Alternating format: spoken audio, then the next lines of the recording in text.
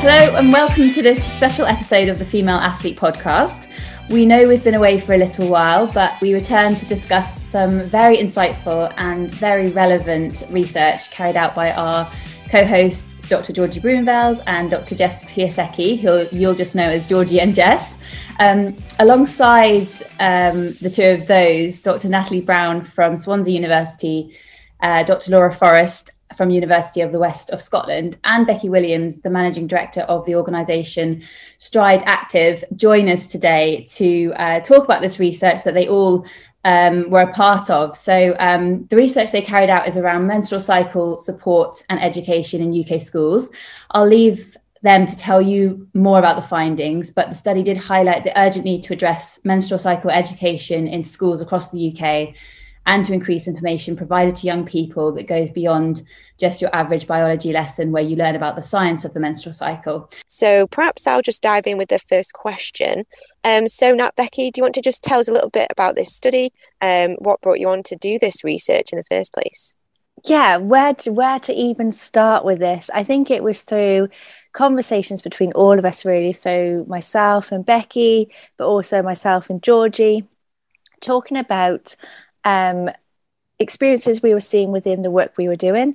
So actually working with female athletes, what their education levels were like, but also I let Becky definitely jump in more from a physical activity participation perspective, and actually just what level of understanding do females have around the menstrual cycle.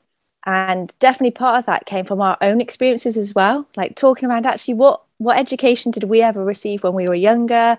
Where did we get that from? At school, it was literally just a one-off lesson. It was like, at some point you might get your period. Kind of a good luck and over to you statement was very much what I experienced. Yeah, so thank you for having us on there today. But yeah, definitely the same as what Nat's just said. So my approach is much more from an education perspective. So I work with schools, with teachers, with young people, and we specialise in how we can actually help young people become more physically active.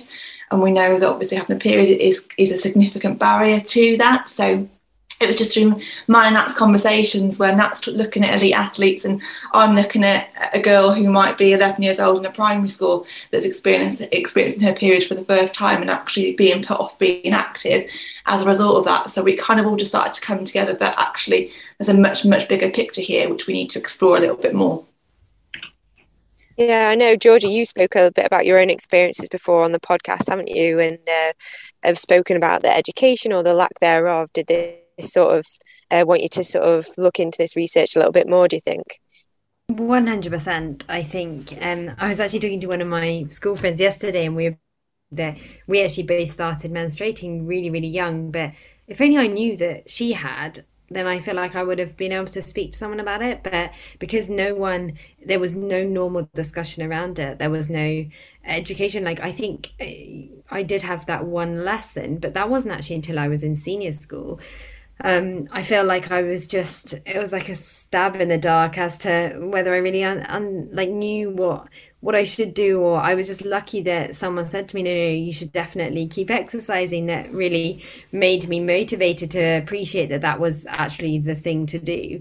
Alongside that, I think Nat, I remember beginning speaking to you about how in our day jobs we're always dealing with elite athletes who, it blows my mind, I know it blows yours as well, that they maybe are 30 and they actually have no understanding about this. And if only they could have received the education when they were 10, 11, 12, 13, and not just that one-off lesson, but a real structured education, like series maybe in the context of sport as well, then yes, maybe it might get us out of or put us out of our jobs, but actually it would really help them get the most out of themselves and, be fearless and limitless. And I think that's really essential for every girl and woman out there.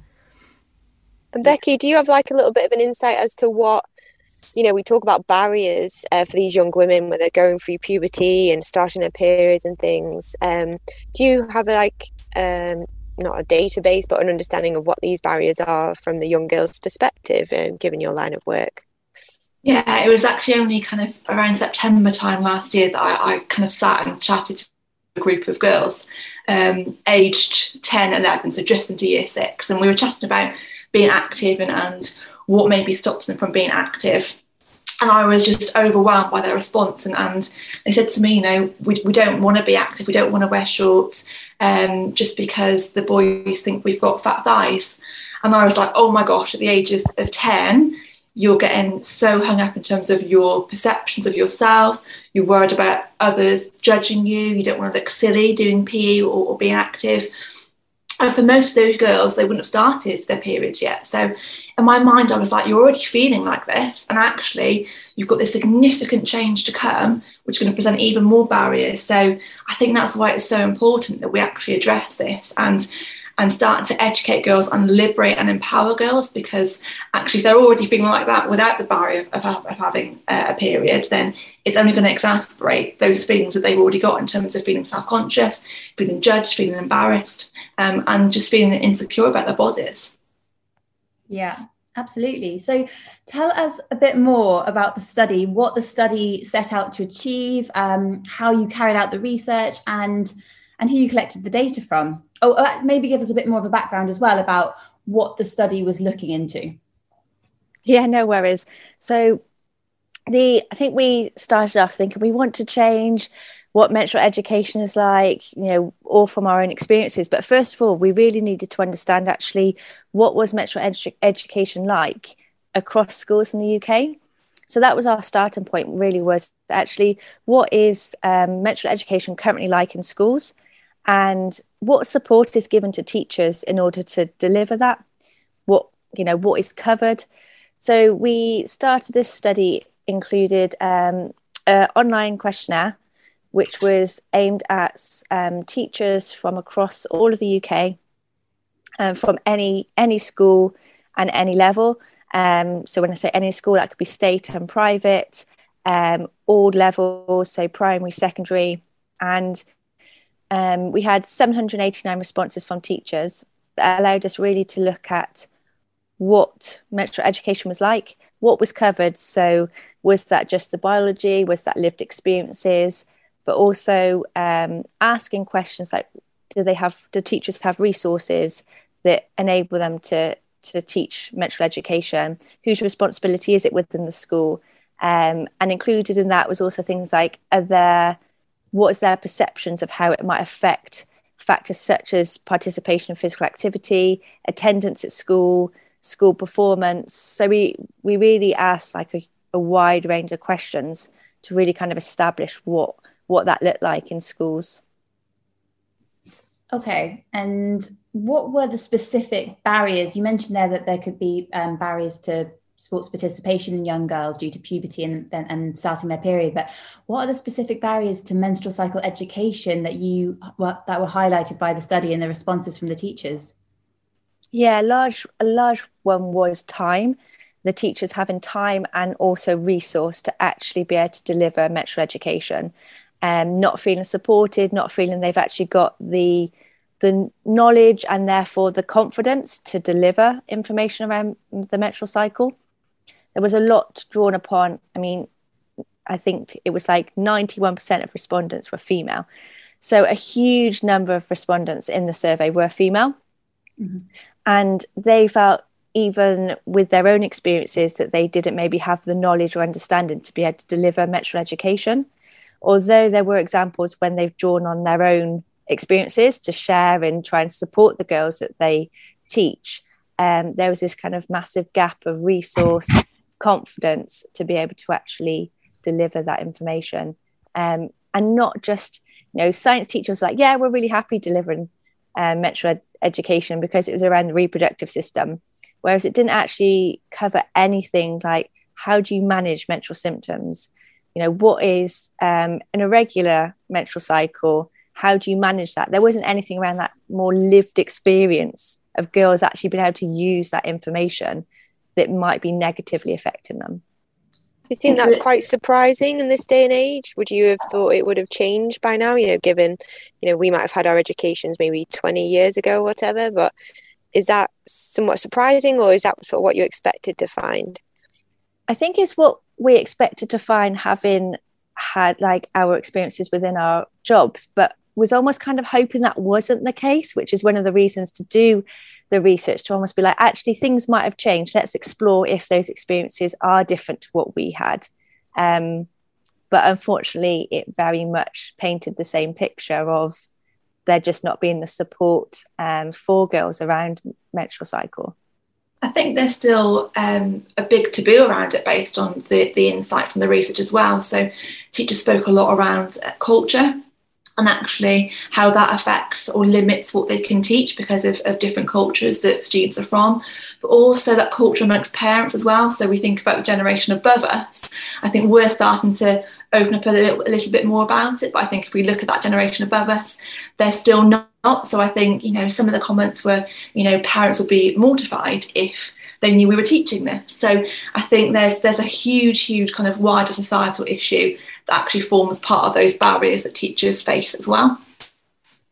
Yeah, I mean, I found like some of the data I just thought was absolutely crazy. And while it marries up with maybe what I would predict, I felt that it was actually really quite extreme. So, for example, 88% of teachers feeling that the menstrual cycle actually affected PE participation. Like often, we hear people talk about, oh, girls won't swim when they're menstruating, but like 88% feeling that their participation in PE has been limited or totally restricted. Alongside that, actually, the attainment that girls are having and attendance, so the attitude and behaviour, 82% felt that the menstrual cycle was influencing that. 82% also felt that the menstrual cycle was influencing school attendance. So that's crazy. Like, so many kids are actually missing school as a result of this, when we know that there is so much that can be done, as Nat says, to manage symptoms. And obviously, as we've said rightly, like maybe we weren't that surprised that there wasn't that much support in this space, but it really, to me, highlights like there is a lot we can do about this.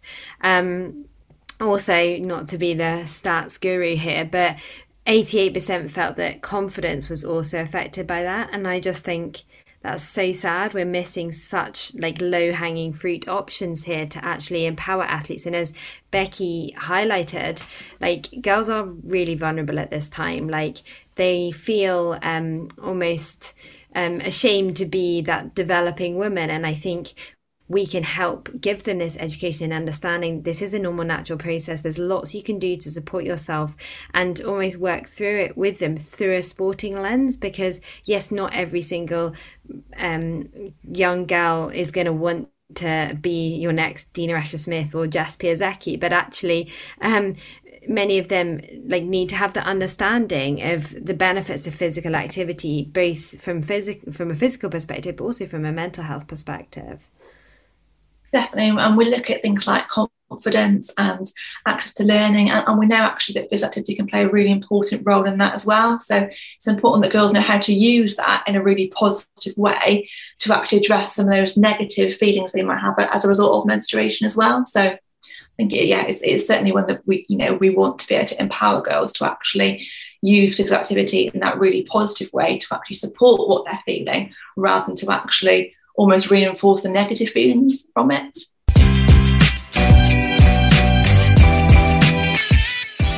And are you making some specific recommendations now to sort of schools as a result of the paper? So yeah, we've kind of have got kind of a couple of approaches that we're taking now.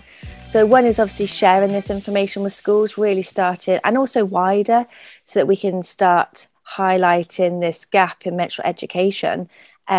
And highlighting the fact that, we need to start creating a shift in school education, but also culturally.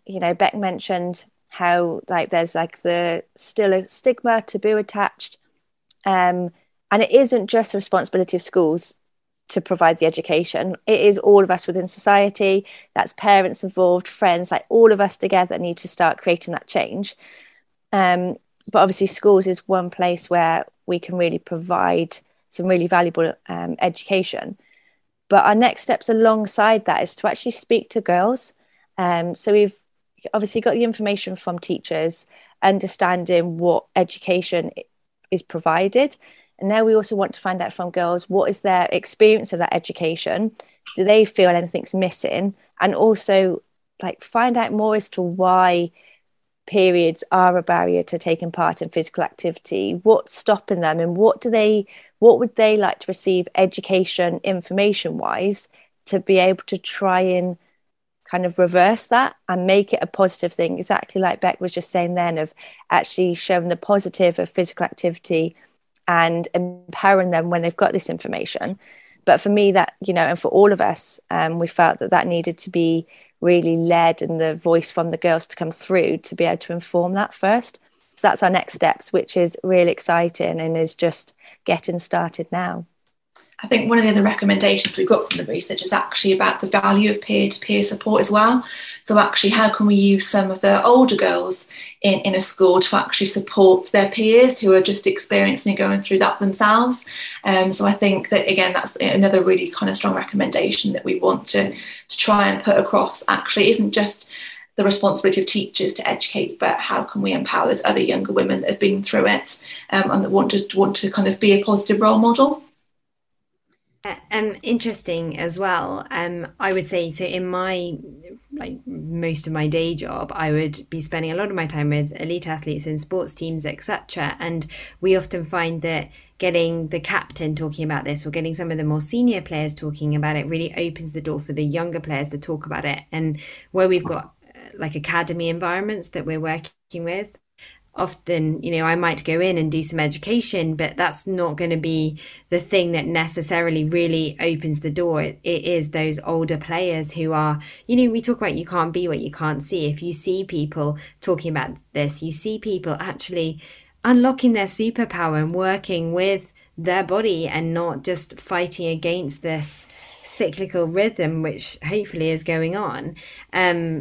You know, that really can open so many opportunities for these individuals and enable them to feel more confident to talk about something which is such a normal, natural process.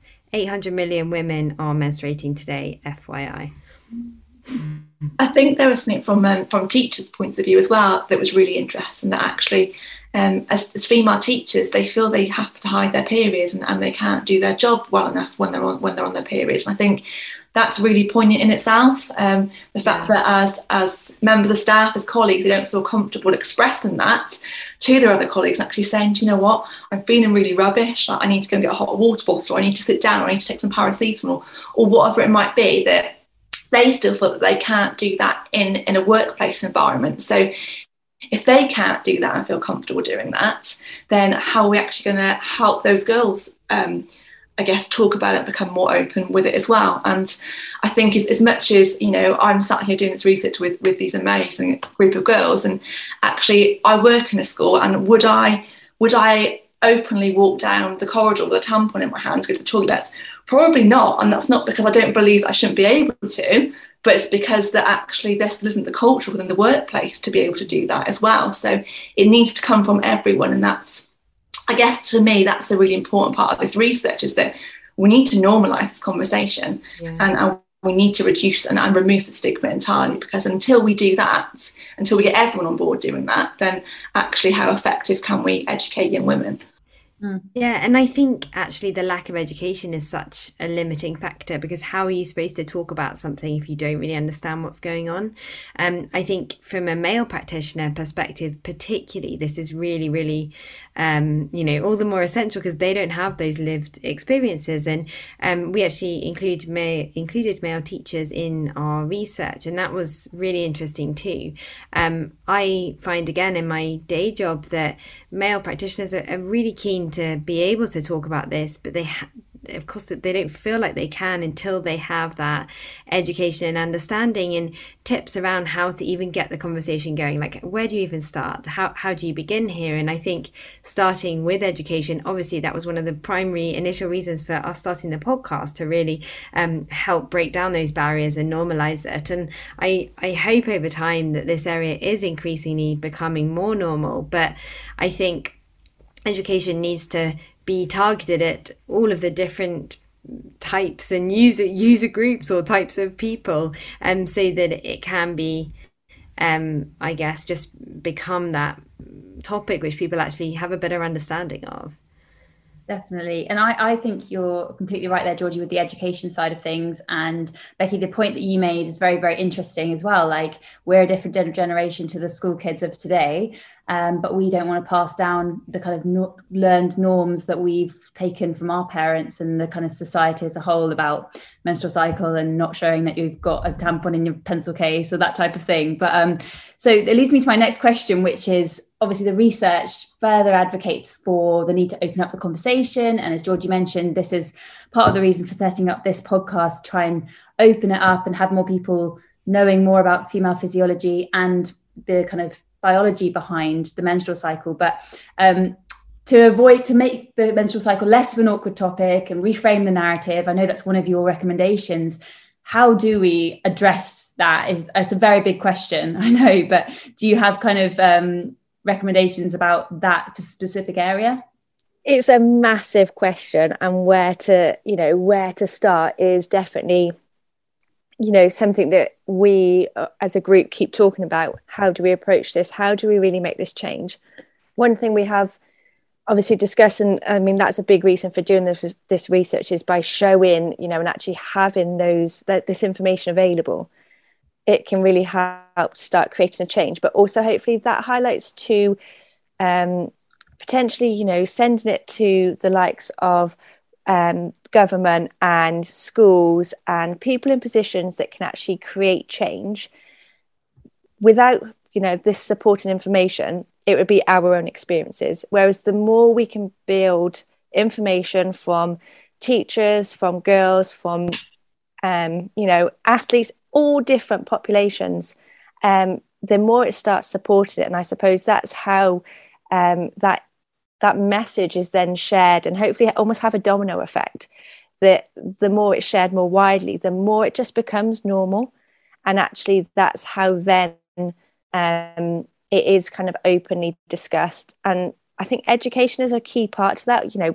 We found within our research that teachers would talk about like their own experiences, but actually they really rated their knowledge of the menstrual cycle much lower, and therefore that was affecting their confidence to have conversations. So they might feel comfortable talking about it because they can draw on their own personal experience or experience of partners, or general conversations with peers, but actually not having the knowledge of what is happening, what is the menstrual cycle, what causes it, what words to use. That's definitely something that some of the male teachers said was, I don't even know what words to use when I'm talking about the menstrual cycle, that I'm worried I'm going to offend someone with what I say.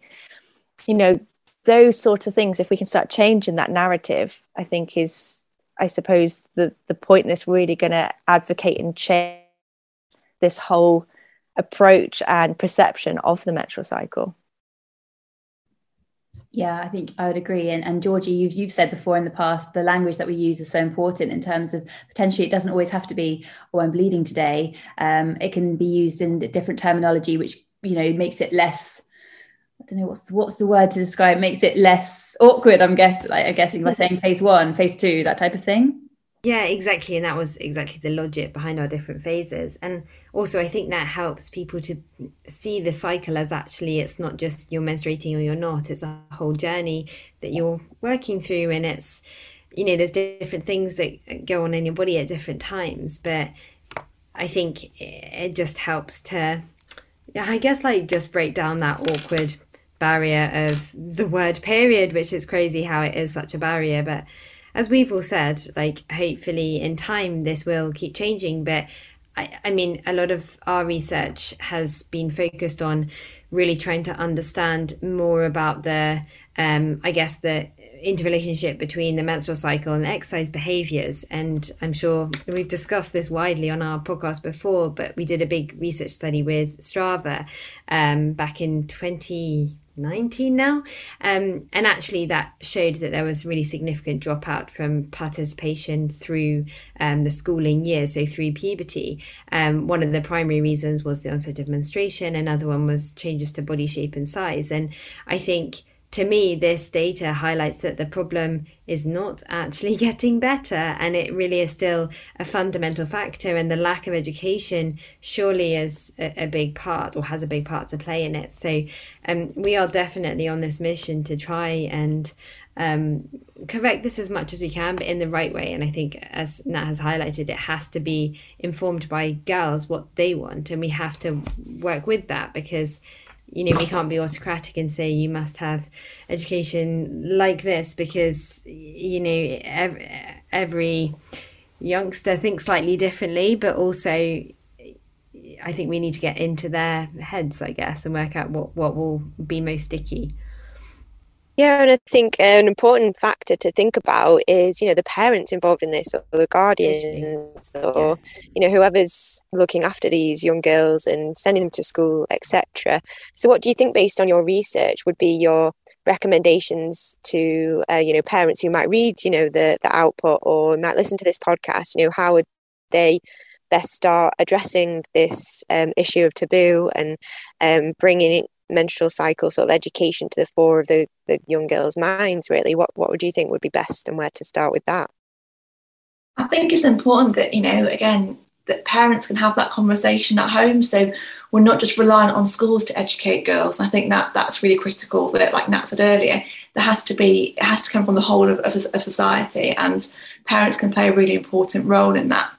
I think it's, for parents that aren't sure about how to go about doing that, there are some fantastic resources out there already. Obviously, it's our aspiration to be able to provide more resources that are right and relevant, but there are lots out there already. So I think if parents are unsure, there is support there, but actually it's encouraging parents to have that conversation with their school as well. So actually, I don't feel comfortable doing this, but when are you doing a lesson on this? Or hopefully it's more than one lesson. I think a lot of our experiences are just, we had one lesson, and for a lot of us that was probably in year 6, and then there's a massive gap. I mean, for me, I probably didn't start my period until I think I was probably almost 16, if not 16. So I think, I had my lesson when I was 10 or 11, and then I went kind of like 5-6 years without any education. So actually parents play a really pivotal role in that time frame as well. And even for those that are actually going to start their period before education starts, I think that's why that parental involvement is so critical as well. And that was actually a really, for me, interesting point that came out from the research, that actually some teachers were saying that the research and that education wasn't provided because the parents were, I think the words were, mortified that this education was being provided. But I suppose for me, it's actually, how do we change that so that actually parents are supporting that education, and also a big part of that to support it is for them to be involved. So actually, what resources can we provide or direct them towards so they're able to have those conversations that support and advance what has been delivered in school? So it is coming from different areas, and it really promotes that it's something just really normal to talk about, and actually isn't something secretive, and it's just a normal biological process. We talk about so many other things without any sort of taboo, but the menstrual cycle is one that's like, it's something that should be secretive or quiet. And again, hopefully just having, that awareness that parents play a role in it, but also more widely, like hopefully messages through social media and adverts on period projects are all changing now. So really that whole kind of global collective is so important, but the parents who are there all the time, or the guardians, are such a key role in that. Totally. And we need to support like the next generation to be proud of who they are and to be proud of being a female. And I think like being a female, and part of that is of course having these hormonal changes, which are so normal and natural, and so they're like this hidden secret that can impact you so much. Like, we know how many people can experience menstrual cycle symptoms. We know that there are significant physiological changes that occur, but we're just almost trying to pretend that they're not there. So I think, providing like a really good education kind of streamlined approach between parents and kids is just really, really important. And I think, I don't know, you two, I'm speaking on behalf of everyone in our research group, but I feel like we are so excited to actually unearth how this could look and be creative with our approach as well, so that it really does become sticky essentially, and that it is something which hopefully people are happy to discuss. I think it's flipping as well, isn't it? That actually we've learned that actually, we can use the menstrual cycle to our advantage as females as well. So there are times where, we feel more motivated or stronger or more positive. And actually, I think a lot of young girls won't know that at all. They'll just see it as a really negative thing that, okay, during this 1 week, I'm going to feel really rubbish. I'm going to have pains, or I'm going to feel low in energy. But actually, what about the rest of it? And how can we educate them around that part as well, because that's really exciting, and I think really positive to be able to share that with them and flip the whole thing on its head. I think that's really important that we can do that through this process as well. Totally. And also, we know that exercise, for example, is a good means of treatment and managing symptoms. So I think our research last year, or from 2019 even, showed that 77% of people said that they, by exercising at different times in their cycle, they actually felt that this reduced their symptoms. So I also feel it is changing the narrative, taking away the barriers. You can do whatever you want when you're menstruating. There's ridiculous historical myths about not being able to do certain poses in yoga or not being able to do handstands, but actually you can be whoever you want to be. You just need to know how. And also, I would say alongside this, very much to your point, Becky, where we talk about how, okay, it's not just you're menstruating or you're not, but actually your menstrual cycle can make things a little bit more exciting. So whether you look a bit more at your nutrition, particularly at certain times in your cycle, well, actually best practices around nutrition are seldom taught as well. We know that, but this is another way to deliver information about best practices around nutrition, and actually it can support your menstrual cycle as well. So I feel like there's so many kind of overarching messages that we can deliver on all aspects of female health, which will really support the girls now, but also for their whole lives. The other thing I was going to ask was about the free menstrual products in schools and what impact that had on teachers' kind of idea of being able to talk about it. If there were schools that had free menstrual products, whether that was whether there was less of a barrier to the education side of things. Did that have any impact? Even if it's just a reminder that actually this is happening and this is ongoing, and it kind of just, it's that visual reminder. I think, like we said before, everything's concealed. We don't walk around with a tampon or we don't, we try, to hide leaking or anything like that. So this is a very visual reminder in schools.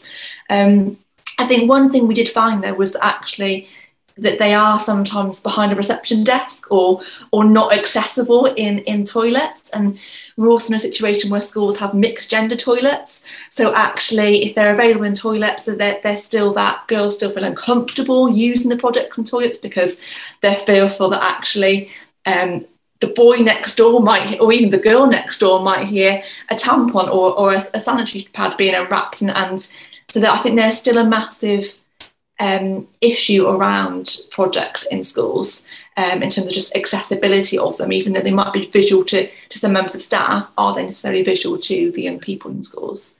Yeah, that was definitely picked up on, that even if there were free products provided, that quite a lot of the time they might not have been used because it requires girls to have the confidence to go and ask for them.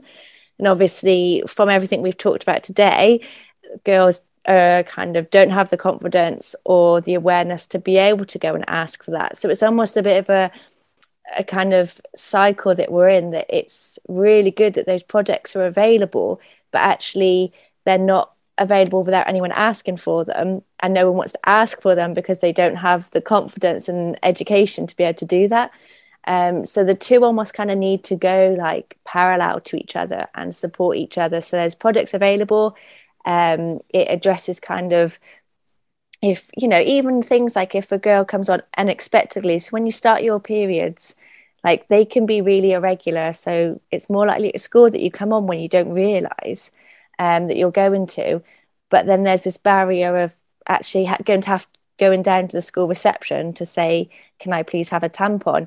That at the moment it was very much reported from teachers that wasn't happening.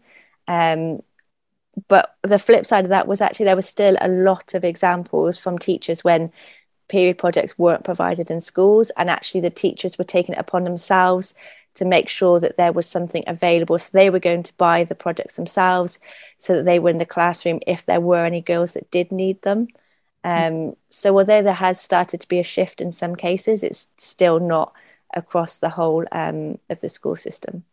Well, thanks for coming on. And also, I do actually think that sharing something like this also helps to drive the conversation. Like, again, I think I said earlier, I was asked by someone the other day, like, how do I start the conversation? Well, tell people to listen to, I mean, I'm not saying you have to listen to the Female Athlete Pod, but listen to different podcasts. I know Nat's done quite a few podcasts as well. And just, that gets people thinking about it. It gets people appreciating it, reading about it. We're really on a mission to create infographics and other resources as much as we can. There's a website that Becky has amazingly created. Becky, do you want to tell people what the website is called? Yeah, so if you just want to go to periodeducation.org, you can find the full report on there, and as well as our contact details. So actually, if you want to get in touch with any of us to find out a little bit more or to help spread the message, then please feel free to get in touch. But yeah, we just want people just to read. If we can get people to read the reports and actually read some of these findings, then hopefully it will kind of, I guess, evoke some kind of passion in them like it has in us. And we want more people to want to make a change alongside us as well.